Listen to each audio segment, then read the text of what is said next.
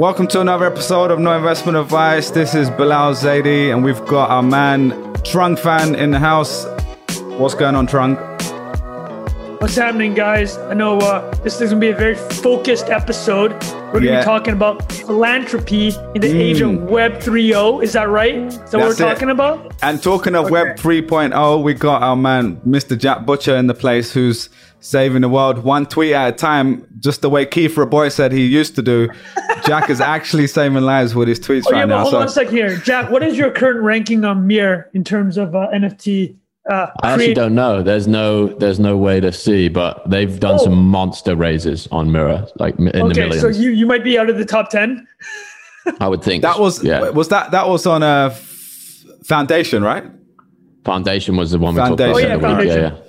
All right, so just to level set for what we're talking about today, I mean, we've been talking about this for many episodes to do this around philanthropy, kind of the future of it, how we can use the stuff we're all interested in, technology, Web3, all this sort of stuff for good. And we've talked about it in little parts.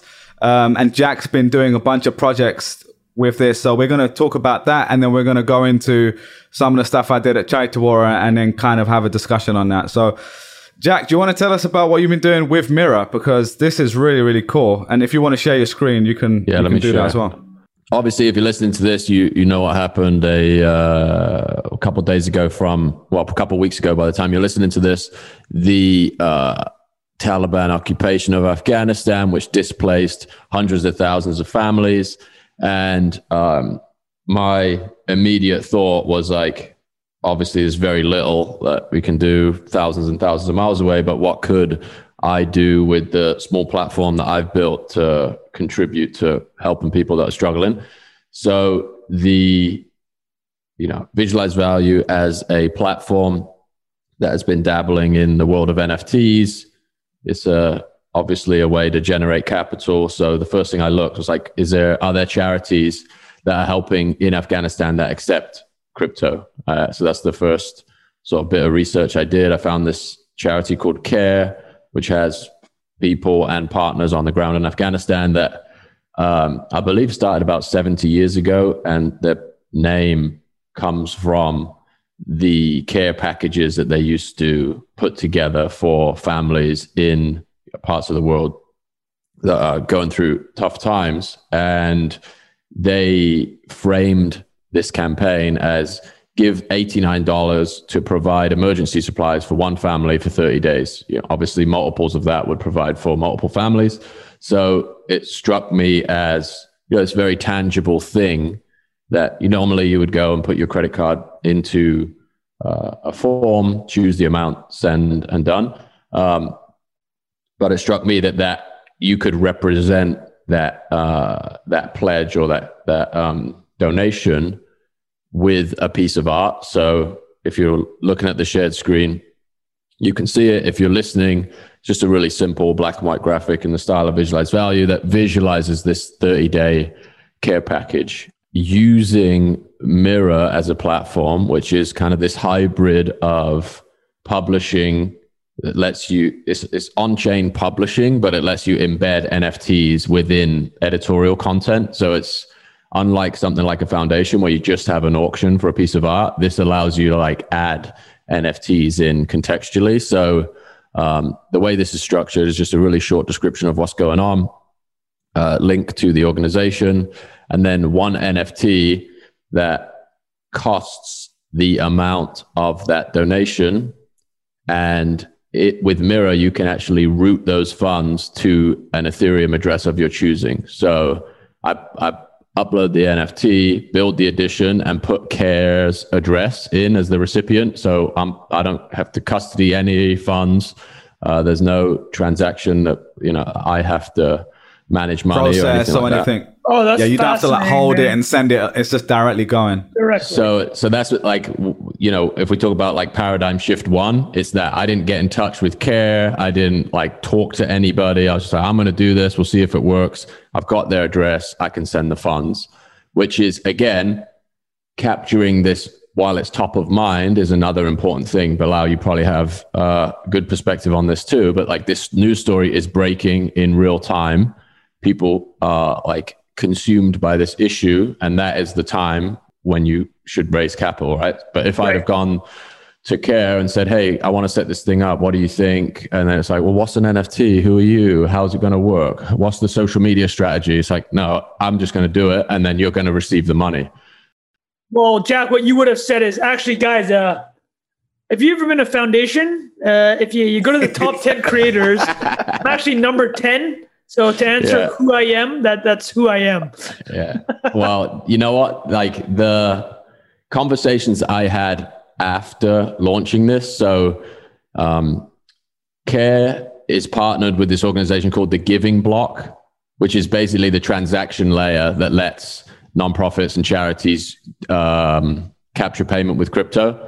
So they have all of this infrastructure that's just, they plug a widget on their website essentially, and it lets them take donations in crypto. Those guys are incredibly interesting, and hopefully do some more work with them. Maybe we could even get them on the show at some point. But that made this entire thing permissionless, right?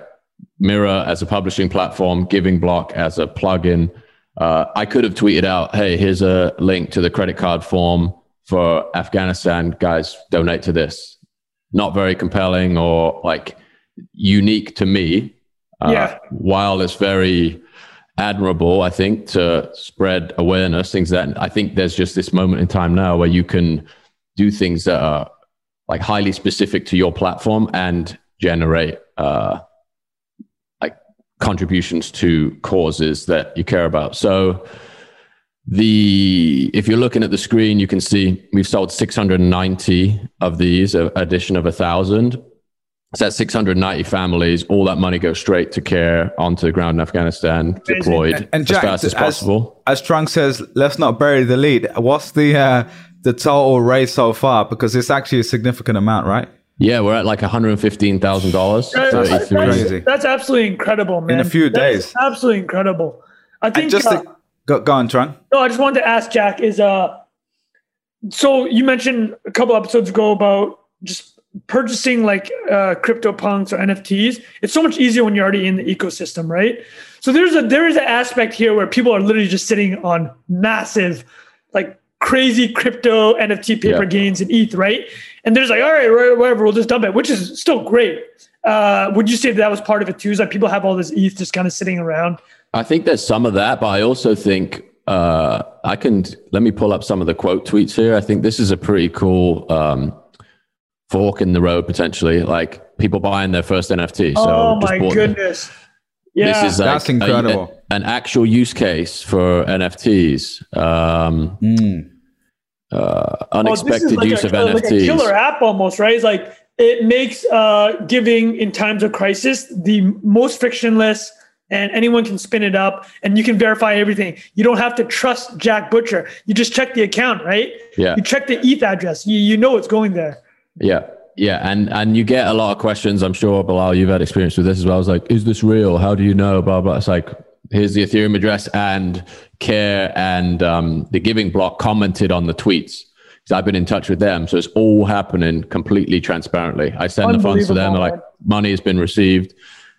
Everyone can keep contributing, because obviously the cool thing is Jack, you can also a lot of these charities nowadays, if they're doing stuff like this, they have it publicly on their site so you can verify.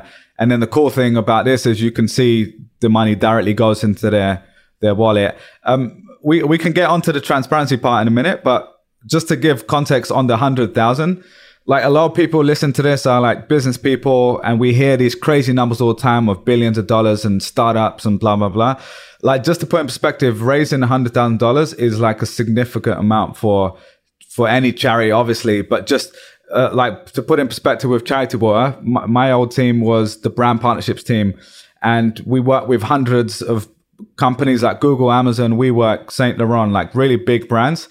And if they, at the time, it was over 100K, would put them in like the top tier of, the sort of brand partner that we would want to work with. And this is companies with billions of dollars and revenue and stuff like that. Mental. Like obviously some of them gave way more than that, like in the millions. But just if you could get up to 100,000, that was kind of our threshold to be like, okay, this is a significant amount that we can like dedicate resources on our team side, do creative stuff. But you did this in a few days with just by pushing out a tweet and your creative idea.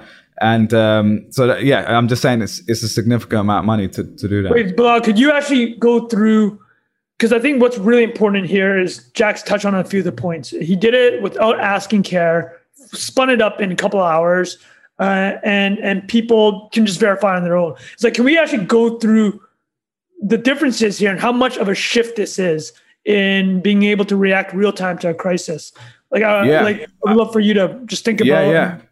It's a great question. What I'd say is, again, this is the caveat of like, I'm definitely not an expert in like overall charitable stuff, but just from my experience working on it for a few years.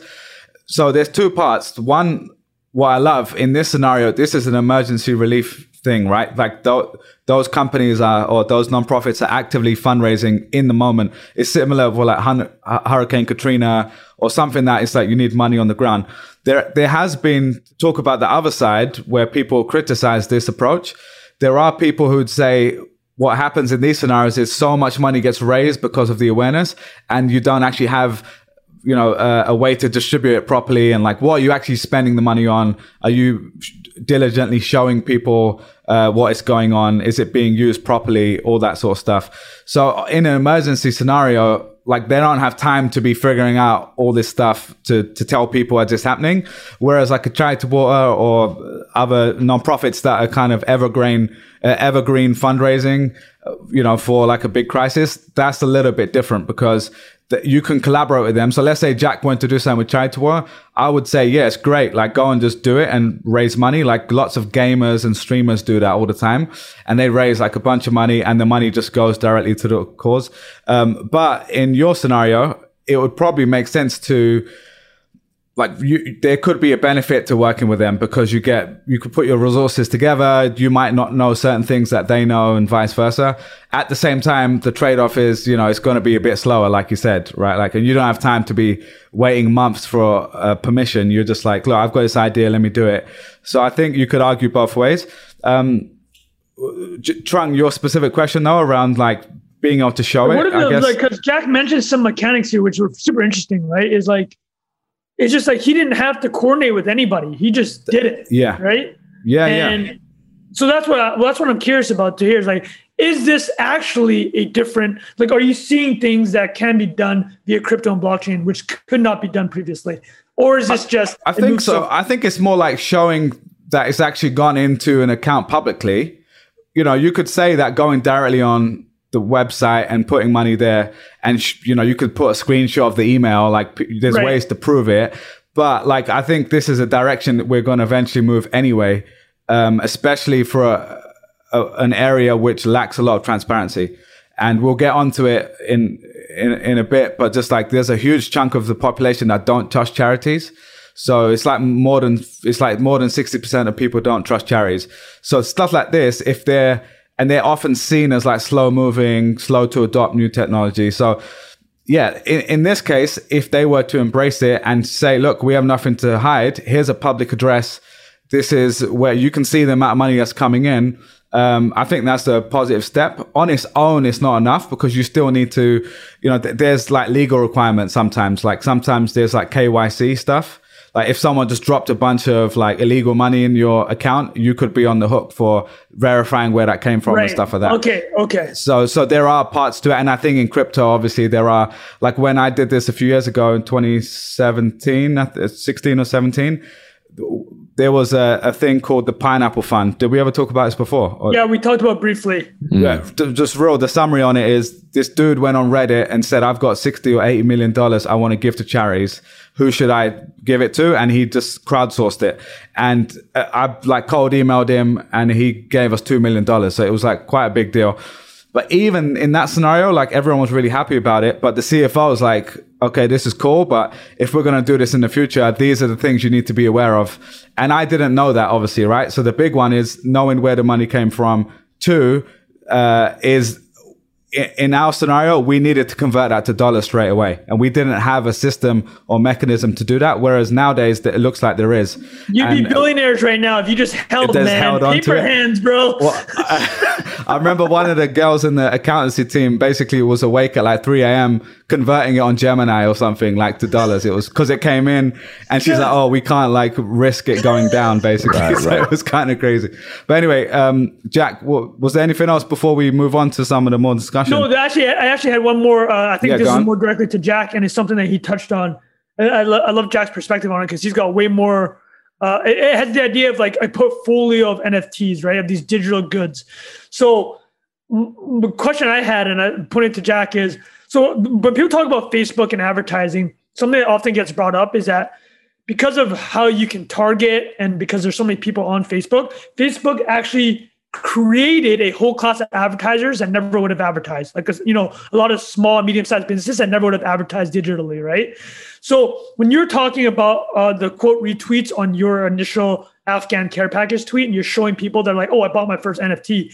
So my question is, do you think this will actually start creating a whole class of people that, you know, a lot of people want to be charitable, but for everything Bilal said, they never actually end up donating. Like, listen, in the past, I've donated money and I always think about, oh, how can I help? But oftentimes it's just that friction of, do I trust this source? Is it easy enough? It sounds like there's two parts to this. One, the ease of this, which obviously can be, there's some negatives to that. There's the ease of it. And also a second part is if in the future everybody has these portfolio of NFTs, it's going to be dope where you can be like, oh, look at all the shit I donated to, right? And it's automatically there. You don't have, like, if you did that now, you're like, hey, man, go to my personal website. Oh, by the way, here's all the stuff I donated to. You look like an asshole, right? But if it's all like natural, it's just, it's all collected and recorded. There's none of that psychological part where like you're kind of humble bragging. Like, what do you think about all that? Yeah, that to me, I don't have the language to even describe it at this point, but one of the things that I analogize it to is like, it would be very poorly received if you posted a picture of your bank statement versus change your profile picture to a CryptoPunk, right? If Gary Vee is like, hey, here's a wire transfer for $5 million, people would be like, what the, you can't do that, but you can buy a CryptoPunk for $5 million, and everybody be like, what a ledge, you know what I mean? Yeah, it's like a Rolex. It's like a watch. Like I remember. I forgot. I know, Trung, you put up a thing about a Rolex recently. Yeah, the NFT. But there was a phrase. It was something like a Rolex or a fancy watch is a handshake from afar. You know, because it's like when you meet someone, especially as a guy, you're like, oh, I've got to give him the strong handshake, let him know I mean business. And it's like, oh, you don't even need to do that. You just got give him a little flex, you know. And now it's like the flexing is happening online, you know. Like, I gotta tell you, there's a hilarious Jim Rome skit. Jim Rome, the big sports personality. We should pull it up one of these future episodes. But he actually goes. There's a 15-minute skit. And this guy's a master. He makes like 20-30 mil a year because of these kind of monologues. He talks about 15 minutes about people's handshakes. He's like, there's a couple different handshakes. There's like the limp fish guy that after you handshake him, you have zero respect for this human being. But then there's like the other end. There's the bone crusher, he calls it. The guy just comes in and tries to crush your hand to try to we all met one of those. Yeah, mate. No, but dude, he's got a hilarious one. He added this one. This one killed me. There's the fake gut punch guy. The guy that goes up to you like, hey, what's going on? You know that guy? We definitely know that guy. I feel like Trunk's done that before. Trunk's got a flex on it. Oh, I'm just kidding. Oh, I'm not going to hit you. But no, that's funny. The Rolex, I know that's a big detour, but back to Jack's. Let's go back to Jack's point. Could I just add one thing on Jack? What you're saying, like, you're completely right? Because to me, it's not about NFT specifically. It's about the macro point is what are the storytelling, what are the ways you can raise awareness and tell stories in today's age? And what you did is you're in this already. You know what's going on. You know the people. You've worked on these platforms, and you execute incredibly quickly, and in your way, right? And that's kind of the challenge for a lot of these nonprofits. Is like, to put it frankly, more than half of them don't have they just don't prioritize that in the first place, right? So someone like Charity Water does prioritize it, but even for them, it's difficult, right? Because they've still got 100 people. They need to get some approval. They need to brainstorm and make sure it's done in certain ways. Yeah. And I can give a few examples in a bit around like the way they've done it with like virtual reality or remote sensors and stuff like that. But what made them the most famous early on, like 12, 15 years ago, whatever it was they did these birthday campaigns. Do you remember these? So this was like, think Web 2.0. Oh, you know what? I think I did. Yeah, I think I do. It was remember. Like Facebook, and you would say, it's my 30th birthday. Instead of getting me a drink for my birthday, I remember those. You can donate $30 or $31, whatever your age year was. And that blew them up, right? Like Bieber did it, Will Smith did it, a bunch of famous people did it. And then you'll get like little girls that are 9 years old doing it. And then you'll get, someone in another country doing it. So that was the equivalent of what Jack's doing right now. That was 12, 15 years ago when Facebook still had crazy organic reach. Like when you'd post it, it would get actually in front of all your friends. And that's how they kind of were able to launch themselves pretty quickly. But as they get bigger or other people get bigger, it's harder to keep doing that every single time. So that was one of the challenges. Every year we would have this thing called the World Water Day, and it was this September. It was a September campaign or something like that. And we would have to come up with this huge idea every year. And it was quite a big burden. And then you've got the gala every year where you're getting like 400 super wealthy people who are expecting you to wow them in a completely new way. So it's amazing when people like you who are creative and have the skills and have done this for brands and yourself can just go and do it permissionlessly and just go and do it. So, but I think the question is, how do you get someone like yourself partnering with them as well? And that's a harder thing to do because most of them don't even have it on their radar. It's almost like making yourself an API as a charity, right? You shirt right there. Make yourself an API. Yeah, that was you said that about Virgil too. I like that. Yeah, he's like the culture API. Like you get in there, you come out looking fresh. You can have if they do what they're supposed to do in the most efficient and effective way. So I think the charities that will win over time will be the more transparent. Like, here's how the funds are used. Here's where they go. Should you have people that are experts at that trying to devise marketing campaigns? Probably not, because they're going to suck, right? Every other word is going to be a hashtag on Twitter. You got 1 million followers and you get like 19 impressions on every tweet. How that happens, I don't know. Oh, I know exactly, dude. I know exactly what you're talking about, man. It's just insane. So the biggest accounts, the @mention 10 people in a tweet, hashtag everything. It's completely illegible. And they must have just got followers when Twitter was, 2009 or something, where they got automatically like, hey, I care about philanthropy or I care about charities, and like a bunch of people followed them just by default. But now it's like, why can't a creator, in inverted commas, just do what they do best and just have this ability to plug into the back end of a cause that they love? So you say like, hey, these guys at the Giving Block, I was talking to them the other day. It's like, we're trying to get integrated with OpenSea. So your 2.5% transaction fee, you can say, I want it to go here. And it just, every single, $1 billion of volume in August on OpenSea. Imagine if 1% of that went to any kind of nonprofit or charity organization, or a number of them.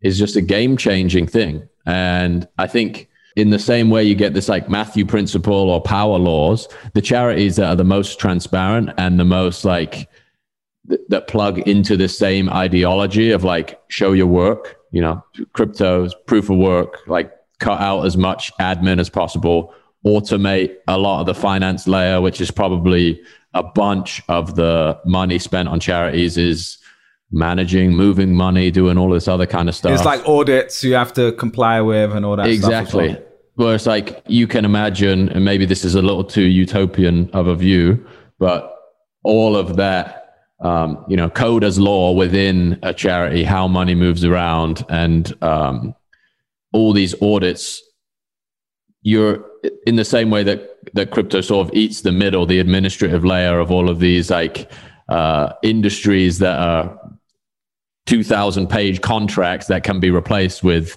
a line of code, right? Or, a couple hundred lines of code that run in perpetuity. So I think the people that have grown their resources through crypto, I think will have more desire to contribute to organizations that are numerically transparent, right? And there are charities out there that are doing that. And it's also a talent game, right? It sounds like Charity Water was able to get, Google Employee of the Year, Bilal over here. Employee of the Year. Where's I need a trophy in the back. That's my background. Bilal Zaidi He's the only person ever to show up at a Google interview wearing a suit. I found out. I was like speaking to someone the other day, and they said they did the same. A few people, but definitely. On. There's a couple things that I want to pull on here. So number one is this. We all know Twitter's a cesspool of haters that have nothing better to do with their time. So first question for Jack. What were some of the, oh, this is so dumb, man. What were some of those comments? What were the dumbest comments you received? So one of my favorite ones, it's going to be hard to go back and find it. It was like, great, NFTs have solved the age-old problem of donating to charity. You know, oh my God. Go kick some smart ass. Love it. Justin 158930 with the egg. To be honest, though, resoundingly solid. It's a very you kind of have to be a little, I don't know. Dude, there are very edge case of someone that's going to shit on this in public. Well, I mean, I'll find it. There's a really funny video. Not funny. It was awful. It was a YouTube video of it was like a cancer survivor gets his wish granted, and then it's 100,000 likes or thumbs up. 30 thumbs down. Right? You know what I mean? I saw that. I saw that. The kid in school. Yeah. You know what I mean? It's who's giving this a thumbs down? Same with you. Who is shitting on Jack's product? It's so dumb. But this is the other question I had is so you have this job, right? And you're working. So when this thing happens, is your brain just immediately going, how do I use my platform? Because this isn't the first time, right? 2-3 weeks ago, you did that thing with crypto stuff. Calling the centers, we talked about it on the pod. You're raising money for Coin Center, which is basically help, not lobbying is the wrong word, but helping a lot of people, It's like educating politicians, So you're just so quick on this, man. It's what's going on here? How does this work? And you're seeing this shit happen. You're what is going through Jack's mind when you see this type of stuff? I think it's a combination of the marketer gene. It's how could you do a better job with this?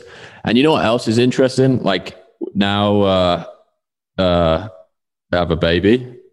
I'm you think about these moments in time where it's this is a massive geopolitical event that just happened. And I think about it's very easy to gloss over it that it's happening in real time. But it's when you think about in 20 years time, I'm having a conversation with my son. It's what did you do when that was happening?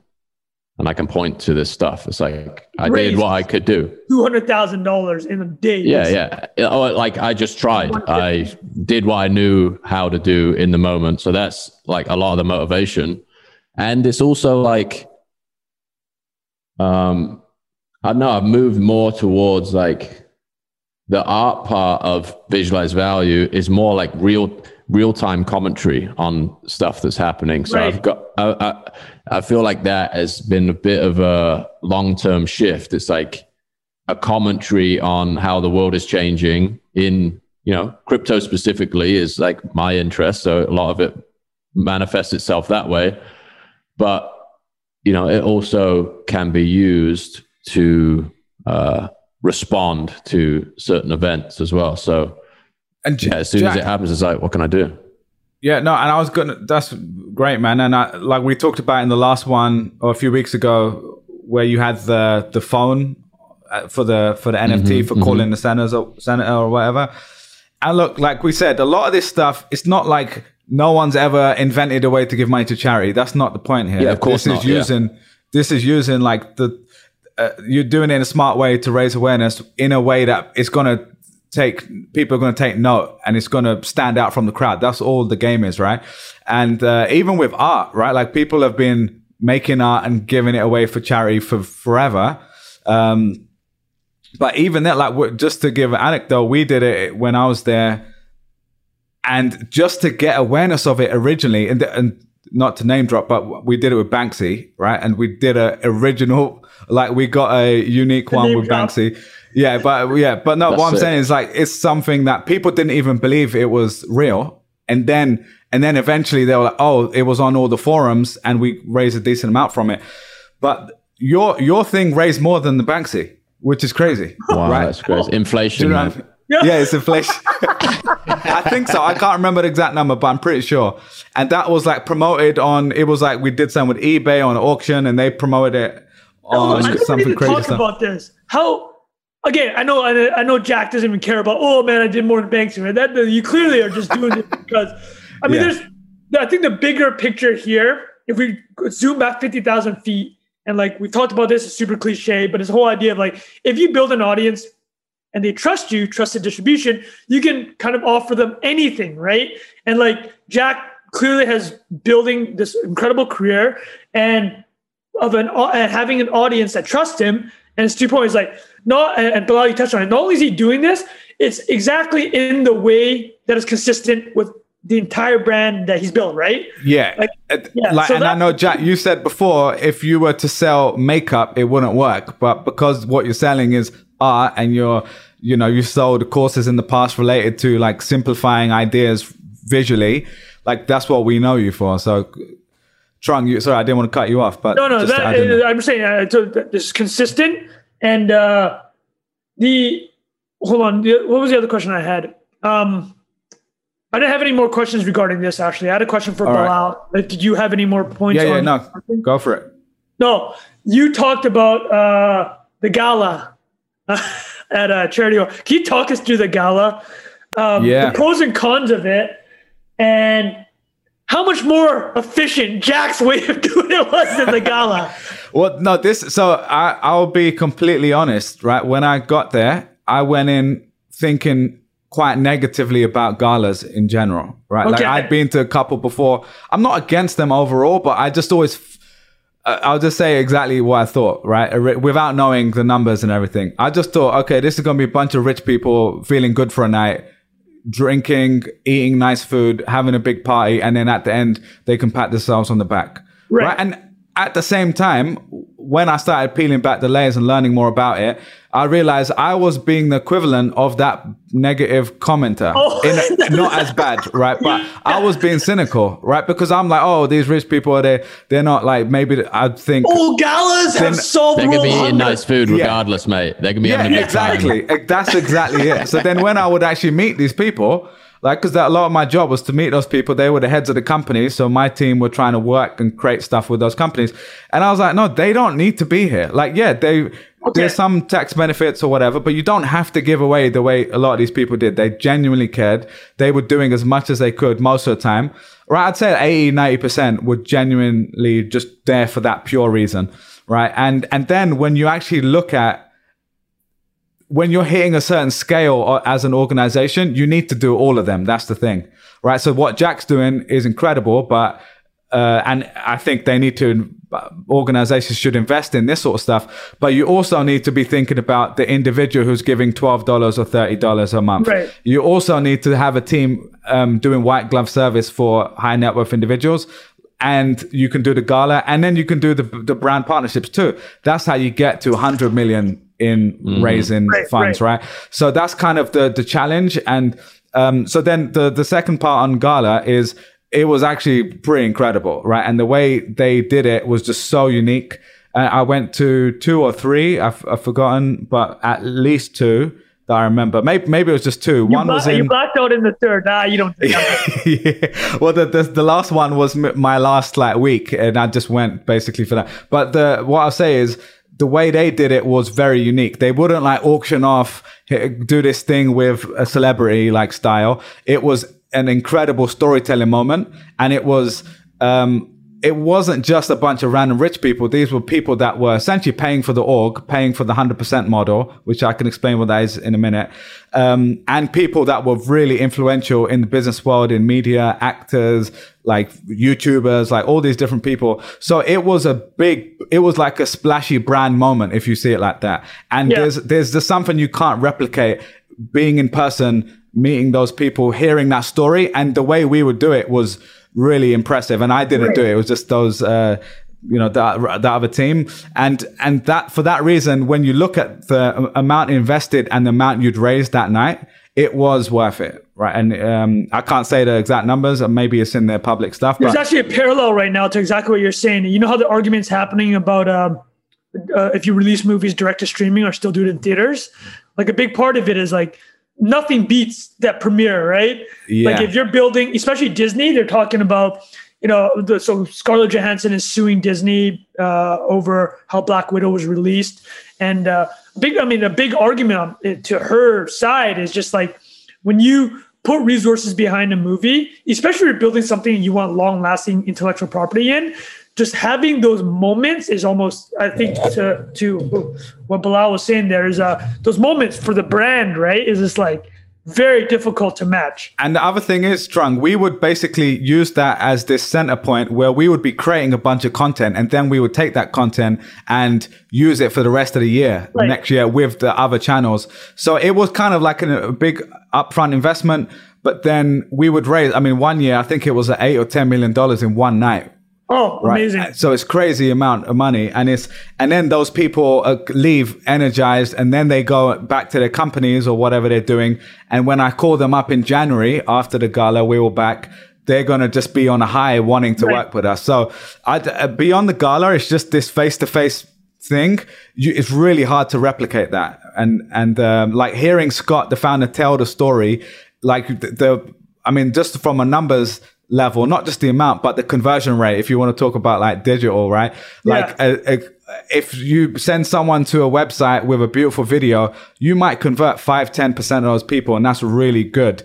In person, 40% of people would leave and join the monthly giving program. If you're serving them Wagyu Carpaccio, they're gonna open that checkbook. Yeah, exactly. That helps as well. Sir, would you like a Wagyu Carpaccio with your champagne there? Signed. Tell me where to sign. But yeah, the summary is, after I left, I was like, actually, this stuff works, and I get why they do it. And you just have to know going in your principles, and like, we talked about it last time, but just giving for giving's sake, not just a transaction. And they're using the technology. Like we did this VR thing one year where we created a virtual reality film, and 400 people put it on and watched it all at the same time. And you feel kind of crazy, right? Like you get transported, and then you're asking people to give money for the gala. So it's a really powerful way to do it, man. How did is Charity Water known as the top magnet for like the McKinseys, the Goldman, the Google type, like yourself? What you mean to hire people? Or? Yeah, for talent. There was an impressive level of people coming from like private sector, and they had people from Google and Twitter and Uber and stuff like that, I think, from before. And then on the creative side, there were people from creative agencies, like really talented people there. My team had someone from Refinery 29. She was like really senior there in partnerships, and like, another guy from Startup World. And then the other half of the org are just like the nonprofit people who understood international relations, NGO work, policy work. So I think it was a good balance. But the way I saw Charity Water was, it was like a startup, and I hate to use that phrase, but just it really, like, it felt like a startup. If you came in the office, it was one floor, like it's quite a sick office, but just it didn't feel like a normal nonprofit. Right. But they had 100 employees, so it's not like they're getting McKinsey people every week, right? They're getting a high caliber of person for sure. Can you just, because you've been in that world, I know you've touched on it before, but could you address like the elephant in the room when it comes to billionaires donating? Like, I'm sure you've done on both sides of that. And whenever a billionaire donates something, there's always this is only 0.01% of their net worth, right? That whole bollocks. Like, can you, like, you've probably seen that before. I love your perspective. Yeah, by the end of all of this, I was less cynical, right? So similar to what I said going in, I would think people should be doing more. And then by the time I left, I realized, well, no, people can do whatever they want. And maybe it's also personally, I probably changed quite a lot as well, where instead of like pointing the finger at other people, I said, well, what am I doing? And how can I encourage other people to do something? How can I help them see the joy of giving or whatever along the way versus right at the end? But yeah, to answer your specific question around billionaires, look, man, I think it's hard to paint them with a broad brush. There's people like Jack Dorsey, where I think he is given a significant percentage. Was it 1/3 or something? Yeah. And people are still going to shit on him. And then there are people that, it's part of their tax, plan, strategy, right? And and more than tax, actually. It's the PR plan. So I don't know, man. I'm not against people doing it for those reasons either. Like, I think if your intent is still to do good, I think that's fine, you know. And we can't judge people. We don't know like what their real intentions are. 100%, man. Yeah. Well, the way I'd wrap it, the thought that I kind of had hanging over this entire conversation and listening to Jack and yourself, you know, your experience, Jack's Afghan Care initiative, is like, I think at the end of the day, is like people need to stop fucking caring and looking and blaming and pointing fingers at other people, right? It's like, oh my God, he's doing this. Just do something, right? Jack did something. Right? Yeah, exactly. Jack's not on Twitter being like, oh my God, some total keyboard warrior being like, this is such a failed U.S. policy. Literally some like 23-year-old kid that just came out of school. Then Jack's like, no, cool. Like, there's a problem here. I'm going to do something about it, right? I'm not going to be a keyboard warrior talking about whether or not Biden had the right geopolitical plan, right? This is what's so funny. Trunk's been reading David Sachs' tweet storm today, yeah? Well, actually, Jack, you put that out. I mean, it's perfect, though. I've actually been thinking, so ever since it happened, I haven't opined a single thing on Twitter, because why would I? It's like, who the fuck cares what Trump fan has to think about Afghanistan, right? Yeah. It's like, why do I have to have an opinion about? Well, I do have an opinion. There obviously are parallels with my own family's history in Vietnam, right? Like, I could talk for hours about it, but like, I don't need to be somebody on Twitter talking about it to all these people without a truly, you know, let these things marinate first of all. And I just love how, you know, there's just this outpour of people chiming in and, you know, giving their 2 cents, and Jack's literally out there raising 115 grand, right? I mean, like, that's what the lesson actions is. Speak louder words, man. And then the other thing is, for me, is like anything charitable or even social justice, which is, there's an overlap, obviously. Look, like, people should do what they want. If protesting is your way to raise awareness and you're genuinely doing it for that reason, that's great. And I've done that. Like, I've gone to a march before, and I think that's fine. But honestly, the longer I was there, the more I realized, like, what is my skill set? What am I good at? And I did get to use like my experience in partnerships, advertising, creative, all that stuff for 2 years. And I probably, you know, with the team, raised more money than I could probably give in my lifetime, right? Because of the infrastructure, not because I'm special. Like, do you know what I mean? And at the same time, though, mate. Cheers, mate. Yeah, but the other point is, I realized like what I really care about long term is I love business. It's like very hard for me to like it was close, but it was not exactly, you know, I missed the transaction, you know what I mean? Like, and I posted it on Twitter yesterday, like that video of the PayPal notifications coming in. Like, there's nothing that gets me more excited than the scene. You have to tell your girl that you got to close the door, right? It's like, I'll be right back. The PayPal's popping this morning. Give me 3 minutes.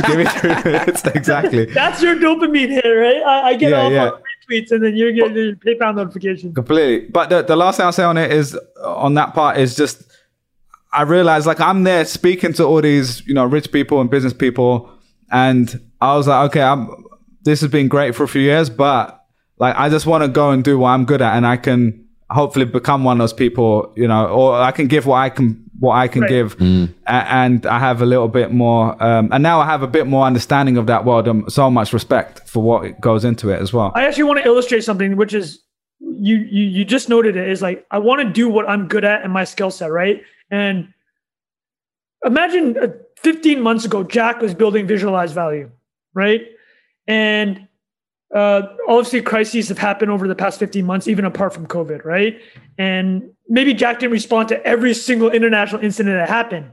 Probably didn't, right? And if you felt the pressure at times like, oh man, I need to do something at this very moment. Well, what Jack was doing was, he was doing what he was good at, building a brand, building a business.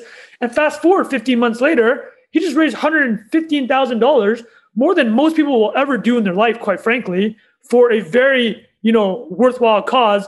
And this is all from the work that he'd be putting in, just so you can even almost say selfishly. He's like, it's what you're interested in, right? Building your business. But because he did that and put in that work, he's able to have impact later. So I think there's all these parts where, you know, people shouldn't feel bad that they weren't able to contribute right away, but like, do what you're good at and, you know, do it honestly. And then look what Jack did. Like, all this work he put in kind of met this moment, and it surely won't be his last.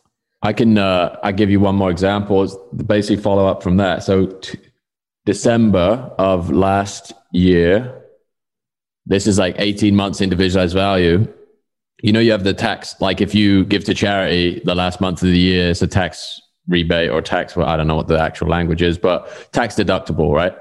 So at the end of last year, this is a good example of like building something that you're good at to use it for maximum leverage. I ran this campaign where I said, if you donate to a charity of your choice and send me the receipt in the dollar amount of any Visualize Value product, I'll give you the product. It's amazing. So it's like, I could have taken, there's no way if I'd have chosen a charity that would resonate with everybody. Right. There's no way that I could have raised, I think we did over 6 figures on that too, $100,000 or something. Unbelievable, man. And if I'd have tried to raise that and give it myself, like it would have been a massive portion of our like income for the year. And there's all these tax obligations and stuff. But I just think there's a lot of creative ways that the internet opens up all these avenues for you to give, even if you have a very narrow focus. It isn't necessarily, I'm just very excited about all of the creative ways to redirect capital and build relationships with people as a result of that, right? Like it doesn't have to be, I think this idea of selflessness is kind of misconstrued in a lot of ways. Like this, let's make no bones about it. This makes me look good. Just talked about this for a long time. Like there is an upside to this. Like I want to help, but there's also no reputational damage to raising a bunch of money for charity. So it's a positive sum game that we're playing. And I think the more people start to see it that way, the more good we can do faster. Like people spend $1 billion on OpenSea last month, $1 billion buying and selling cartoon art. And, I don't want to denigrate it all, but there's like a lot of crazy transactions going on.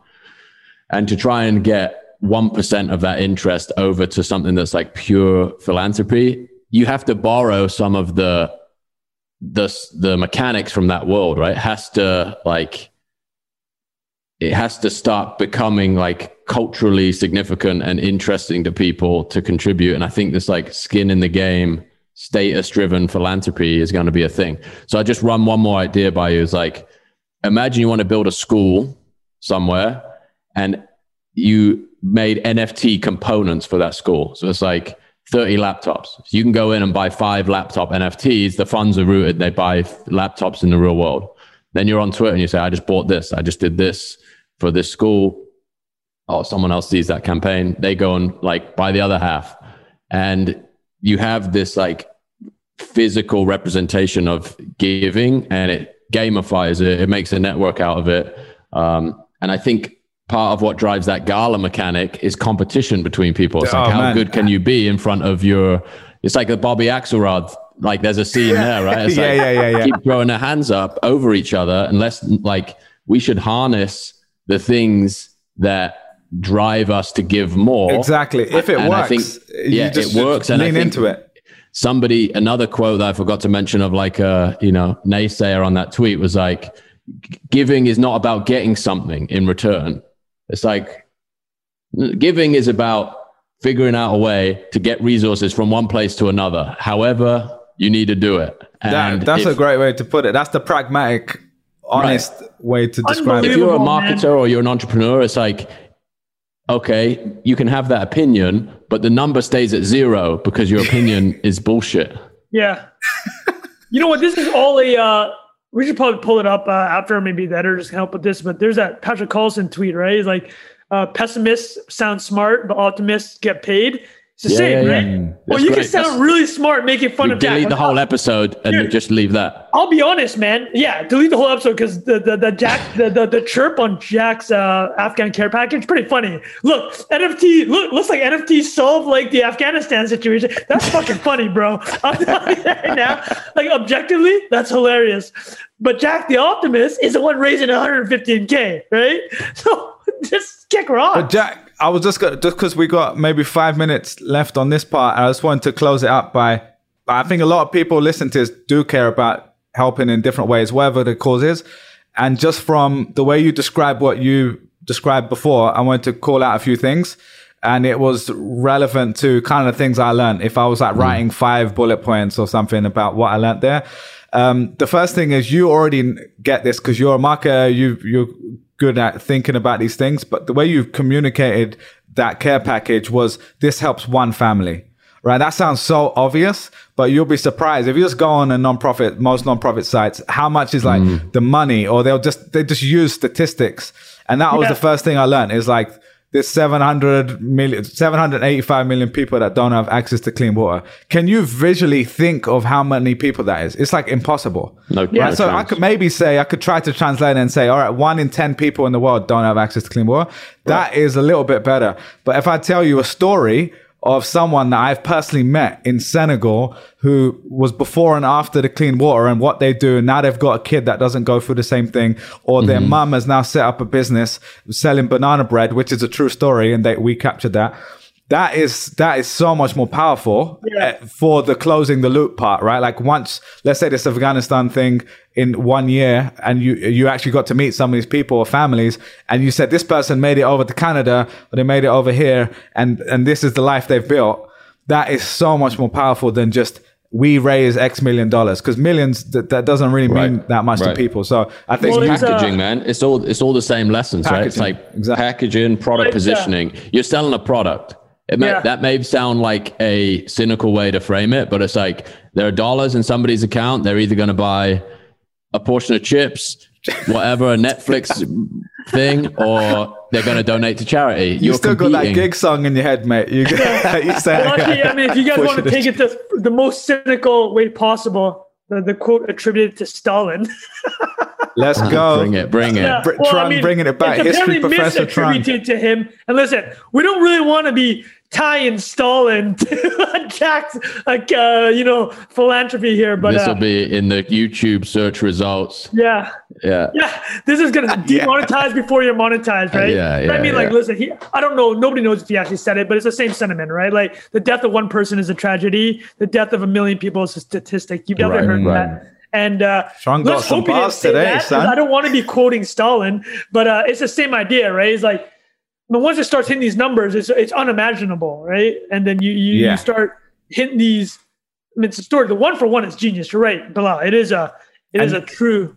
Completely. And then just the couple other things that ties into that is if you think about, and Trung, I'm sure yours was similar, but Jack, growing up in the UK, we would have seen these old school, like Oxfam ads or something, which was like basically a poor kid, normally in Africa, like a black kid, with flies on their face and, the belly and just looking really poorly. And it would have the sad music. And look, that might work to a certain extent. But what I really loved about the first day I got there, you do a tour of the office, and they have a brand book. And one of the kind of principles is we only tell stories through hope, not guilt.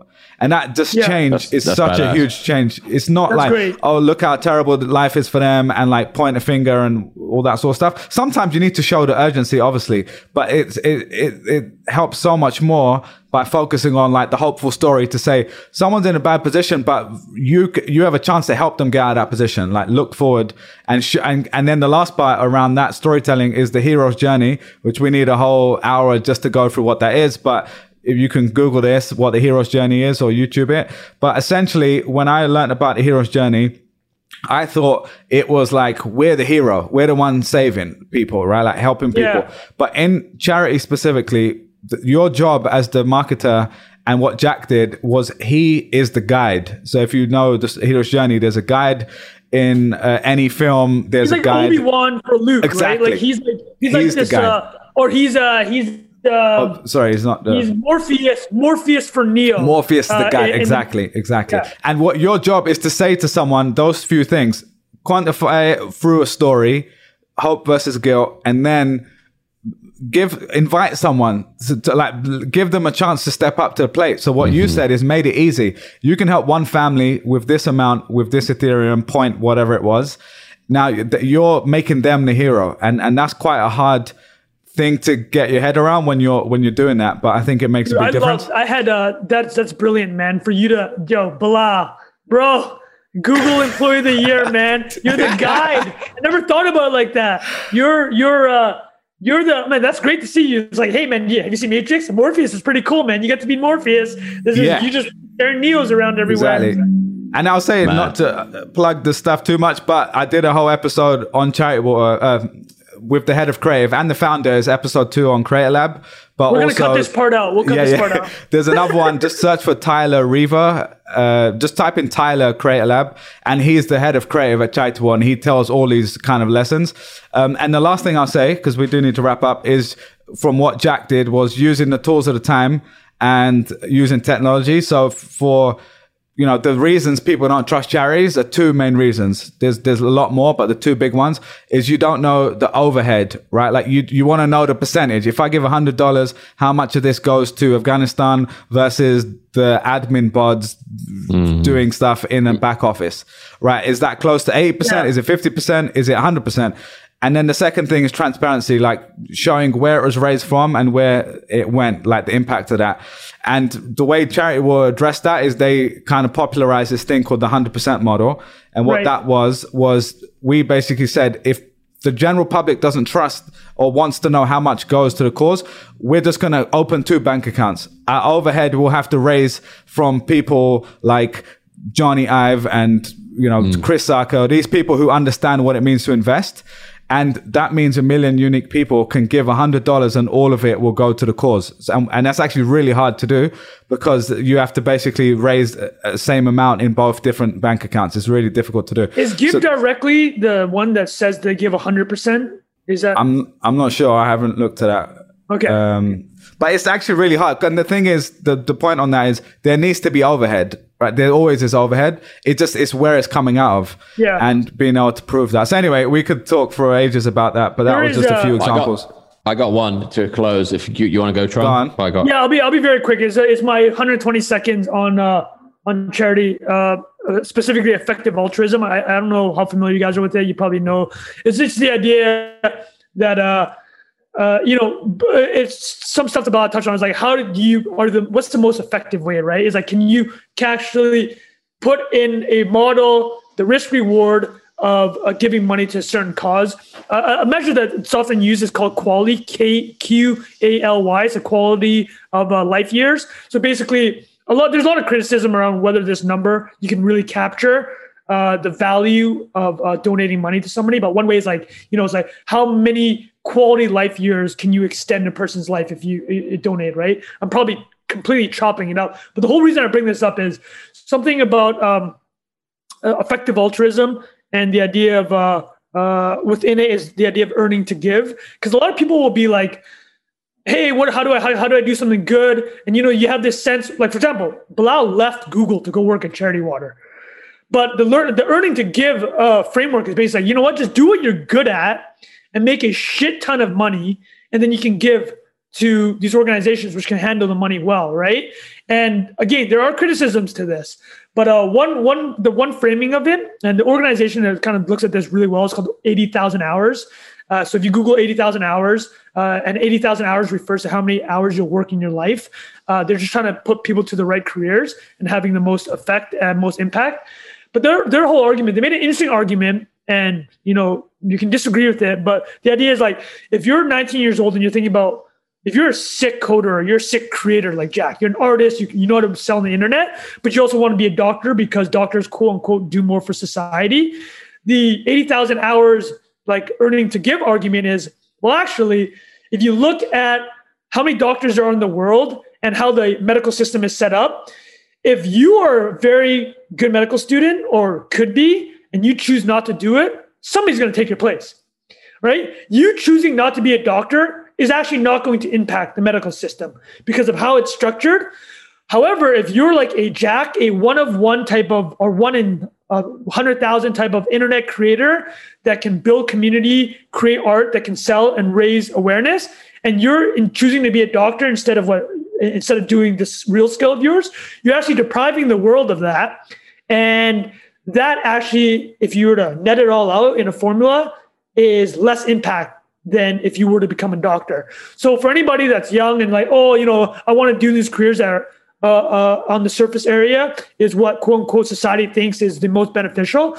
If you can be a superstar at something, you should pursue that because A, it'll make you happier, and B, just look, Jack's a great example here. Look how you can turn being really good at something into something that can really impact other people's lives, right? So that's all I wanted to say. No, I love that, man.